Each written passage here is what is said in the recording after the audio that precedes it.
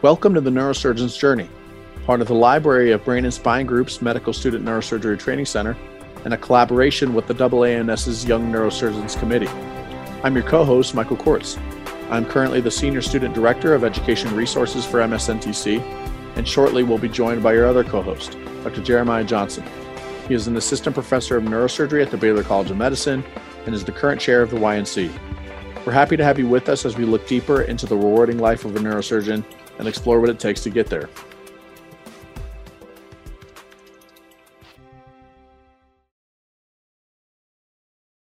Dr. Johnson, good afternoon. How are you? I'm doing well. I feel well rested. I just got back from vacation, so I'm doing particularly well today, I'd say. Oh, very nice. All right, we're going to get high under Dr. Johnson, and we're going to record for like 3 or 4 hours then. You shouldn't have said anything. My sentences may be more complete than usual today. Okay. I'm sure they won't hear a difference, but that's great. That's great. So today we're discussing how to engage with neurotrauma as a subspecialty in neurosurgery for medical students and residents and beyond. We'll also touch on how neurosurgeons can interact with health policy and the best way to do that. And to help us do that, our guest is Dr. Anthony DiGiorgio. He's an assistant professor of neurosurgery at the University of California, San Francisco, and specializes in the treatment of traumatic brain and spinal cord injury with additional research interests in health economics and policy. He attended Touro University College of Osteopathic Medicine before completing his residency training and a Master of Health Administration at LSU in New Orleans. He then completed a fellowship in neurotrauma, neurocritical care, and minimally invasive and complex spine research at UCSF. Dr. DiGiorgio, thanks so much for coming on. Thank you guys for having me. It's a real pleasure to be here. And kudos to you guys for a great podcast you're putting on. I think this is a real service to the community. So thank you again. Yeah, no, thank you for the kind words. We're so happy for you to be a part of it. I agree. Yeah. So Dr. Johnson, to set the scene, do you want to give a brief overview of neurosurgery training, when people, residents and med students should be thinking about fellowships in general, and maybe the different pathways that they can take?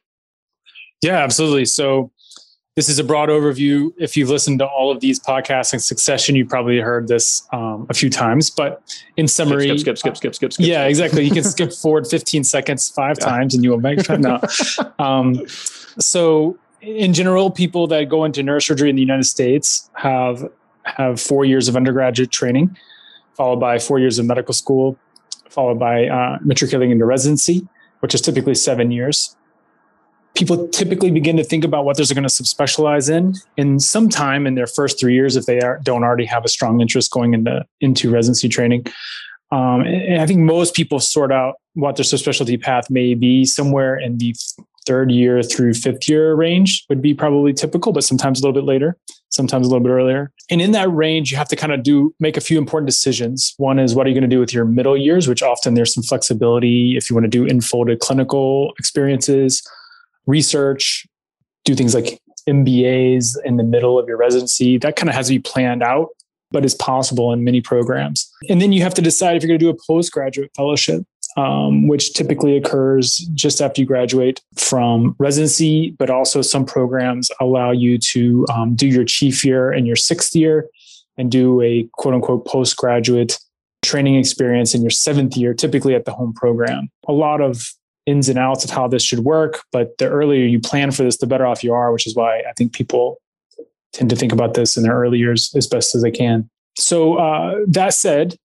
we'll let Dr. DiGiorgio talk more about the pathways to become a trauma specialist and what that may mean, as well as neurocritical care.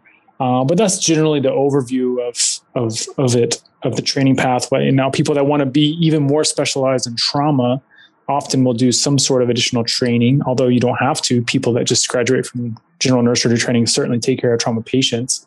But if you want to kind of subspecialize in an academic way with a component of research and mentorship, I think many people do these fellowships. Yeah, I'm very interested to hear Dr. DiGiorgio's take on all this. Reading the fellowship training that you completed, it was a lot there. So I'm excited to unpack that. And thanks for the context, Dr. Johnson. So to take a step back, Dr. DiGiorgio, I'd love to hear just your path and the story of you getting into neurosurgery and maybe this is an inspiration time. This is half time. You're giving a pep talk to all the med students out there who are looking to do neurosurgery as a career. Yeah. So my path into neurosurgery really goes back to way back when I was in high school. I really found the brain, spinal cord, nervous system interesting and kind of got hooked on it then. I was lucky enough to have a neurosurgery mentor through undergraduate and got exposure to neurosurgery clinic and surgery. And he was fortunate enough to let me shadow for weeks at a time. And the more exposed I was, the more I just enjoyed neurosurgery. It took me 4 years after undergraduate to get into medical school. And that's something I think, we can all talk about our failures openly. So I'm happy to talk about that and admit to that. But after getting into medical school, I went to Toro. It's a DO school up here in Northern California. I was lucky enough to match into neurosurgery at LSU. My path to neurotrauma and spine went a lot, as Dr. Johnson mentioned. My program had some flexibility, and I actually did the minimally invasive and complex spine research fellowship during my research year, my 5th year at LSU. I was able to work with Dr. Muminetti at UCSF and go over there for 6 months and still have LSU pay my salary for those 6 months. Which was very fortunate. I didn't require any sort of extra grant funding or anything to complete that research fellowship. And then through that, Dr. Muminetti connected me with Dr. Manley, who is the head of the neurotrauma program here at UCSF. And Dr. Johnson's right. All programs will probably give you a very good foundation in neurotrauma through your 7 years of training. It's required that you cover a trauma hospital in your training. And I went to work with Dr. Manley because I wanted to work with the best. He has developed a lot of the techniques that you see, such as the Lycox monitor, a lot of the different intracranial monitors. The basic science research came out of his lab and out of UCSF. And so I wanted to learn from him. I thought, as good as we are at neurotrauma, I think we can do a lot better. And so I wanted to learn from the research aspect what we can be doing better. So that led me to Dr. Manley and the fellowship there.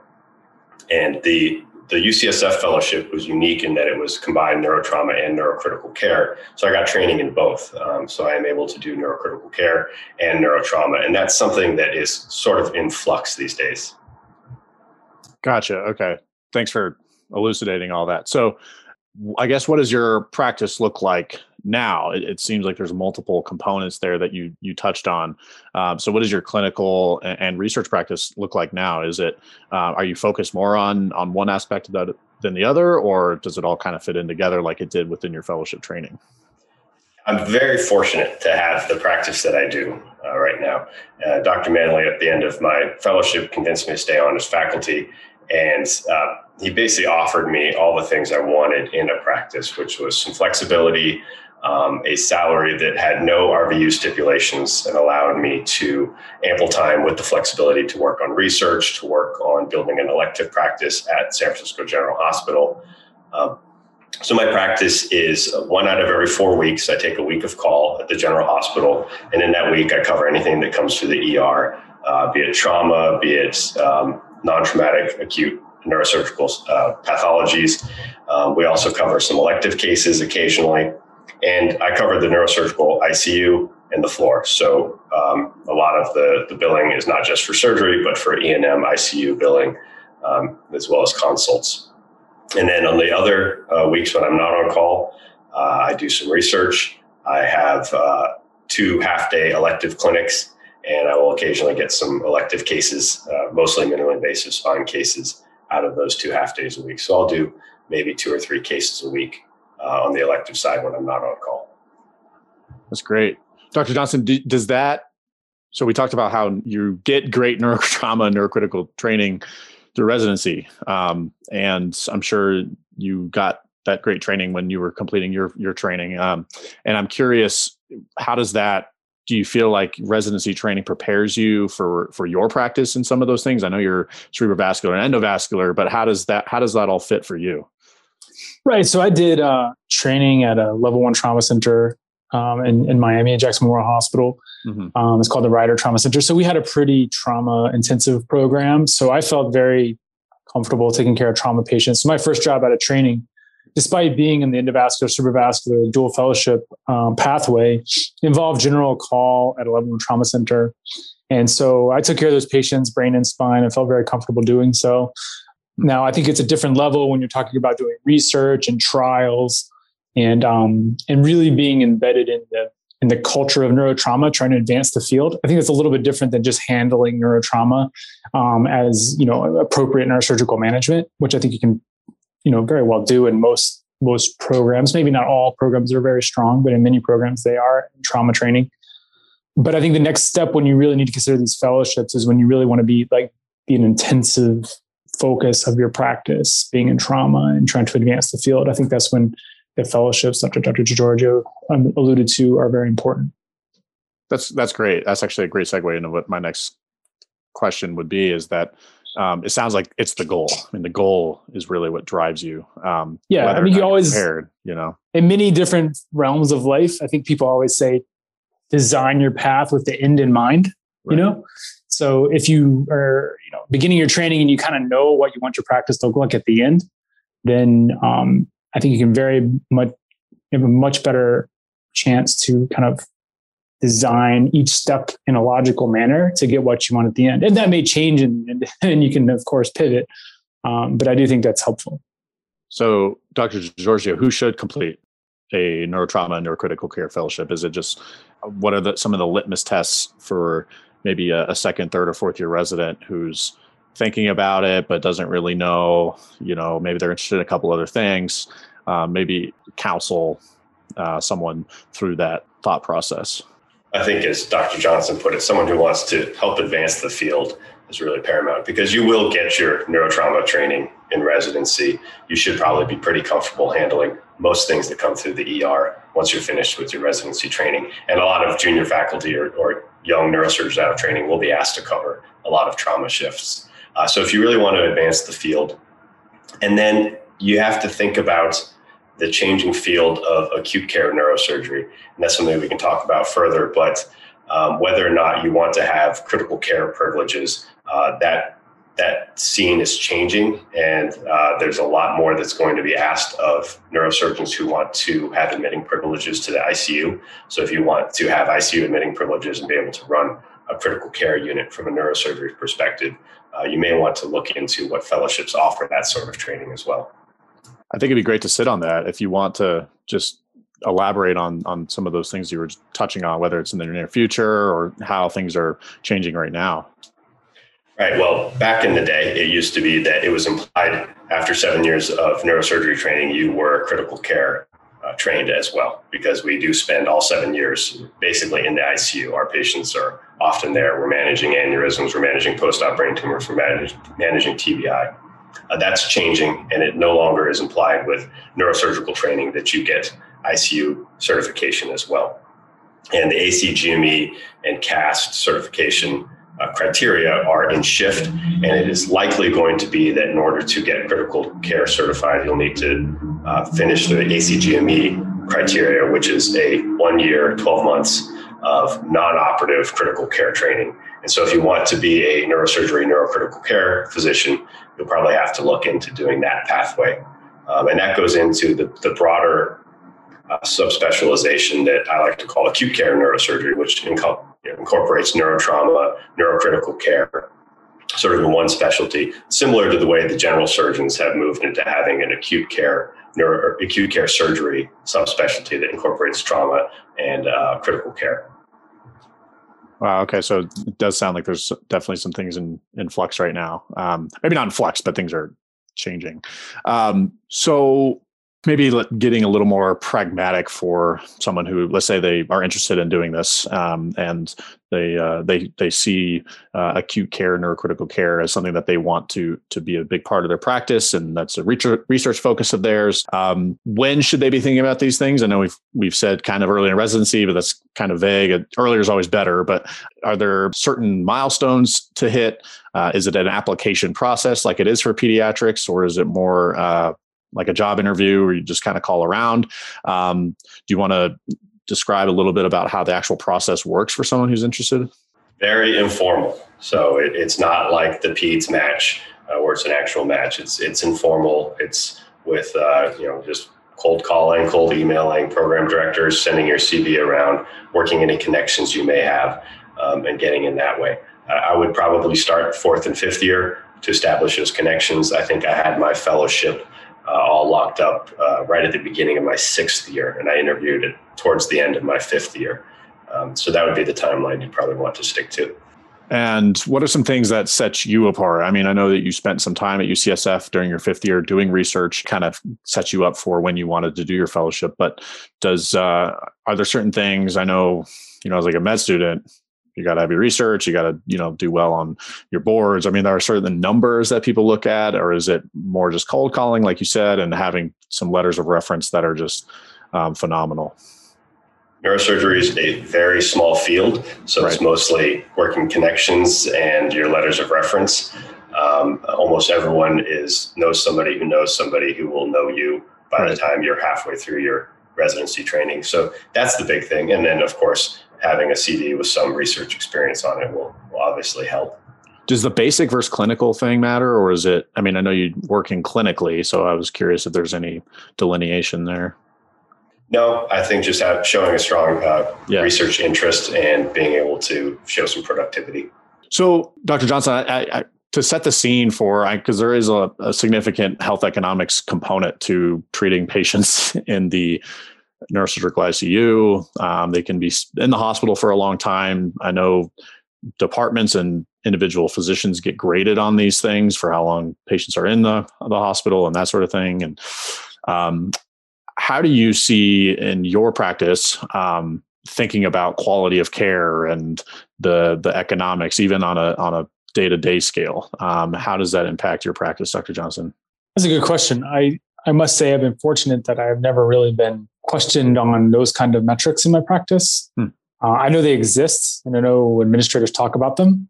But when you're taking care of trauma patients, and some of the patients I'm taking care of, acute care neurosurgery with, stroke, intracranial hemorrhages, subretinal hemorrhages, the metrics are just different than, your elective, like Dr. Georgia's elective minimally invasive spine patients, right? So, I think everybody makes accommodations for very sick patients and their long trajectory in the hospital. And it's not necessarily under my control if they have the world's best insurance and a couple of days after their stroke, they go to the top rehab in town. Or if they don't have insurance and it takes quite a while to get them into one of those spaces. I just don't think that's in your control as a surgeon for acute care.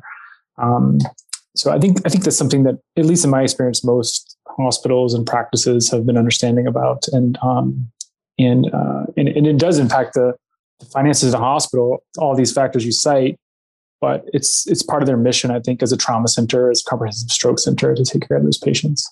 Dr. DiGiorgio, do you want to compare, contrast, react to all that? I know that you got you got the master degree to be more involved in that space more directly. And I think people are increasingly, I know my colleagues are increasingly looking for ways just to set themselves apart. And so just graduate degrees for that reason are part of their pathway now. But I think people are also, with that, genuinely interested in this part of healthcare. They see, GDP, the share of GDP with healthcare is just going up. They see these things in the news and they want to be a part of the solution. And so I'm really interested in both your individual practice and more broadly, how you see health economics and neurosurgery coming together. Yeah, I think, Dr. Johnson, you're fortunate if your hospital doesn't bother you too much about the economic side of things. I think the coding queries and the prior authorizations, you don't get those for trauma, but you certainly get the coding queries or the questions from the social workers, when can this patient be transferred, or the lack of options for rehab for a lot of these Medicaid patients. And my journey into healthcare administration and economics started when I was at LSU. We did our trauma training at Charity Hospital, which is a huge level 1 trauma center that covers about half of the state. And it's also one of the few neurosurgery services that would accept Medicaid patients for the state of Louisiana. So I saw how much simple policy changes could affect the lives of our patients. For example, Medicaid expansion under the Affordable Care Act was enacted in Louisiana while I was a resident, and I saw our patient population grow because all of a sudden people had more access to Medicaid. But then I saw how the policy decisions made at the administrative level of our hospital, at the state level, and even the federal level affected how we were able to care for those patients, be it elective or trauma. And so that's what really got me interested in this policy pathway. And I started at ground zero, and I had no economic training, no training in finances or business. I went the typical medical school route. So that's why I got the master's degree in health administration, because I wanted to learn those things just so I could speak the language of the administrators who were telling me, no, I couldn't do this, or no, I couldn't do that. And it came down to patient advocacy issues that I felt I knew what was best for my patients, but I just didn't know how to speak that administrator language. And I know as neurosurgeons, when we say we want to do something, they ask why, and the answer is usually because I said so. But that doesn't really work when talking to a lot of these administrators. So I had to relearn how to speak their language. And that was really the benefit of getting that master's degree in administration. I mean, I definitely want to throw my hat in the ring. I am completing an MBA, and it's been just so far, it's been a great experience for myself. Similar to what you're saying, not being an expert by any means, but being able to be at the table is something that I feel more comfortable with, and hopefully will be a part of my practice down the road. But so where do you see, you identified a couple of the real world examples of how that has been, has affected your practice, as well as things you see as challenges that need to be overcome. Neurosurgery practice is typically done, at least at the academic level, on a lot of patients who don't have maybe other access to other places to get their care. And so what are some things that you think on a national scale and even locally that you think we can do better, or you're excited about researching more about, looking forward over the next 5-10 years or so? My main research interest has been to show how different policy changes have changed the way we treat patients. I'm not going to go down the whole path of prescribing the answer to all of the United States healthcare ills. That's a bigger bite than you have 20 seconds. Yeah. So I try to take smaller bites and really see just how specific things can affect healthcare and how we deliver healthcare to our patients. So just simple things like changes in payment schedules, changes in how we do our E&M coding, which just came down the line in January of 2021. I think that will have a huge change on how we're able to deliver care. Things like telehealth. So those specific policy things that we can really maybe drill down and see a before and after effect to see how those have affected our patients. That's great. I did have a question for you. What do you think is the next big exciting thing in neurotrauma care, either spine or cranial? You're really excited about something that your field is working on that everybody can kind of clue into if they're interested in research? Maybe it's something that people can start looking into. I think there's a few things coming down the pike in both neurotrauma and spine trauma. For neurotrauma, I really think the EEG recording, being able to catch and treat things like cortical spreading depression in trauma patients, I think is going to end up being huge. So that's something I'm very excited about. And then I think we are a lot more advanced at post-injury monitoring in the cranial side and not so much in the spine side. So I would like to see if we can move a lot of the monitoring techniques we've developed for cranial trauma to spinal cord trauma. So things like spinal cord perfusion pressure, et cetera. I think that's going to be the next big thing in spinal cord trauma. That's great. And for those who may not have experience in neurosurgery yet, what does your typical week on call look like? I mean, how many spinal cord injuries, how many cranial traumas, what types of surgeries you do in a week on call at your hospital? It's pretty variable, as I'm sure anyone that's practiced knows, that it just depends on the weather and how much people are getting out. We saw a little bit of a dip with COVID, but it's picking back up. So, maybe 2 or 3 operative cranial cases come through the ER in a week, maybe 1 or 2 operative spine cases. Our hospital, San Francisco General, our catchment area is the city and county of San Francisco, and that's it. There are multiple other trauma centers around. When I was at Charity Hospital, the catchment area was the southern half of Louisiana and part of Mississippi. So it was a much bigger catchment area with a much higher trauma volume. And that's something that can really vary from place to place. Awesome. Do you think you need to have like a spine fellowship to do spine trauma? Or do you think it's something that everybody can do who's interested in cranial trauma without doing extra training like you did in spine? I think that depends on what you were exposed to in your residency. I was very fortunate to have a great spine trauma mentor in residency, Dr. Gabe Tender, who taught me a lot of minimally invasive techniques for dealing with spine trauma. So we did a lot of lateral corpectomies. We had a paper we wrote up on using MIS techniques for spinal gunshot injuries to the spine, so MIS bulletectomies. So it really depends on your training during residency.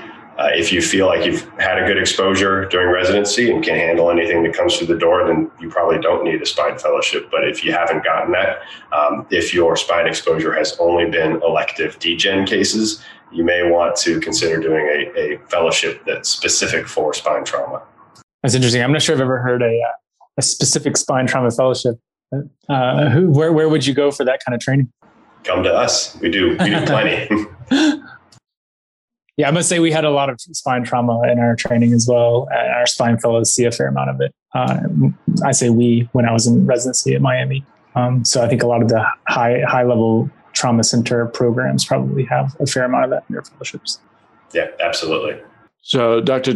DiGiorgio, maybe to push the can down the road a little bit, or up the hill, for med students who are looking to get into, like, let's say, they're getting into their third and fourth years, transition into residency here soon. How can they set themselves apart and prepare for being a part of a trauma team, being part of, taking care of neurosurgical patients on the unit and that sort of thing? Because I know that's a big part of setting yourself apart as a sub-I and even as an intern. I still use my Greenbergs. I think that's a great resource. Yeah. The trauma section in Greenbergs is pretty good. It's pretty straightforward. I would know the Brain Trauma Foundation guidelines and the American College of Surgeons Trauma Quality Improvement Project guidelines for brain trauma. They're both pretty thorough and pretty comprehensive. If you can know those and know how to do an accurate GCS, I think you'll be well on your way. All right, so that's where you reverse 15 seconds and then you write all that down, and right. We'll put links to that sort of thing up on the website, because I think people are yearning for, what are the great places to find that kind of information, because just reading Greenberg's, I know is tough sometimes without having the direction. And so having that is great. So thank you. But yeah, I think this has been a great conversation. I didn't know, Dr. DiGiorgio or Dr. Johnson, if you had anything that you wanted to close on, anything else that you thought is important for anyone in the pathway, whether it's neurosurgery more general, health policy, anything. I think this has been a great conversation, but if you have anything else you'd want to add, that'd be great. Dr. Johnson, I'll defer to you. Yeah, no, I think I actually have one last question. I'm sorry if I'm ruining Michael's closure. Is what do you think in the future, someone who wants to specialize in neurotrauma, are they going to have to do a fellowship that has a pretty intensive operative trauma volume and a neurocritical care? And how do you see those fitting together? It's hard to ask someone who's done 7 years of training to do 2 fellowships. Yeah. So I understand, but it's similar as the vascular world, as you know. That often people will do the endovascular and the open vascular, and there are ample opportunities to enfold one of those. Right. So I really do think the critical care training is crucial if you're going to specialize in neurotrauma. I think we have sort of abdicated that role as a specialty. And if we are going to maintain our ICU privileges, which I think is crucial for treating these patients, we really do need that specialized training. As much as that is sort of redundant with a lot of the neurosurgical training, it really does help to be able to manage a ventilator, manage sedation, put an A line, put a central line. Those are things that are important that we should be able to continue to do as neurosurgeons if we are focusing on something as acute as neurotrauma and critical care. Yeah, it'll be fascinating to see how that plays out going forward and how people mix those together. So it's not 9 years of training to do this field. Exactly. No, I think neurotrauma is incredibly important. The patients are sick, but the saves can be amazing. it's very, very important that neurosurgery maintain a extremely prominent role in managing these patients and treating them. And people at Dr. DiGiorgio are crucial to that. So appreciate you coming to share your experience. Thank you guys so much for having me. This has been awesome. Thank you, Dr. DiGiorgio. You have a great rest of your day. You too. Thanks. Hey, if you enjoyed this episode, please subscribe, follow, and leave a comment in Spotify, Apple Podcasts, or wherever you get your audio content. Make sure to follow MSNTC and the YNC on Twitter, Facebook, and Instagram. And check out our webpage at neurosurgerytraining.org/TNJ, where you can find other episodes and links and resources related to today's conversation. Be sure to check out the YNC's webinar series and visit their webpage on AANS.org. If you have comments or ideas for episodes, or would like to join us to talk about anything neurosurgery related, our email address is tnjpodcast@neurosurgerytraining.org. We'd love to hear from you. Finally, I'd like to thank Matt Rosenthal, one of our fantastic MSNTC volunteers, for helping with the editing and processing, and also thank all the fabulous people involved in this project. Have a great day, and we look forward to next time.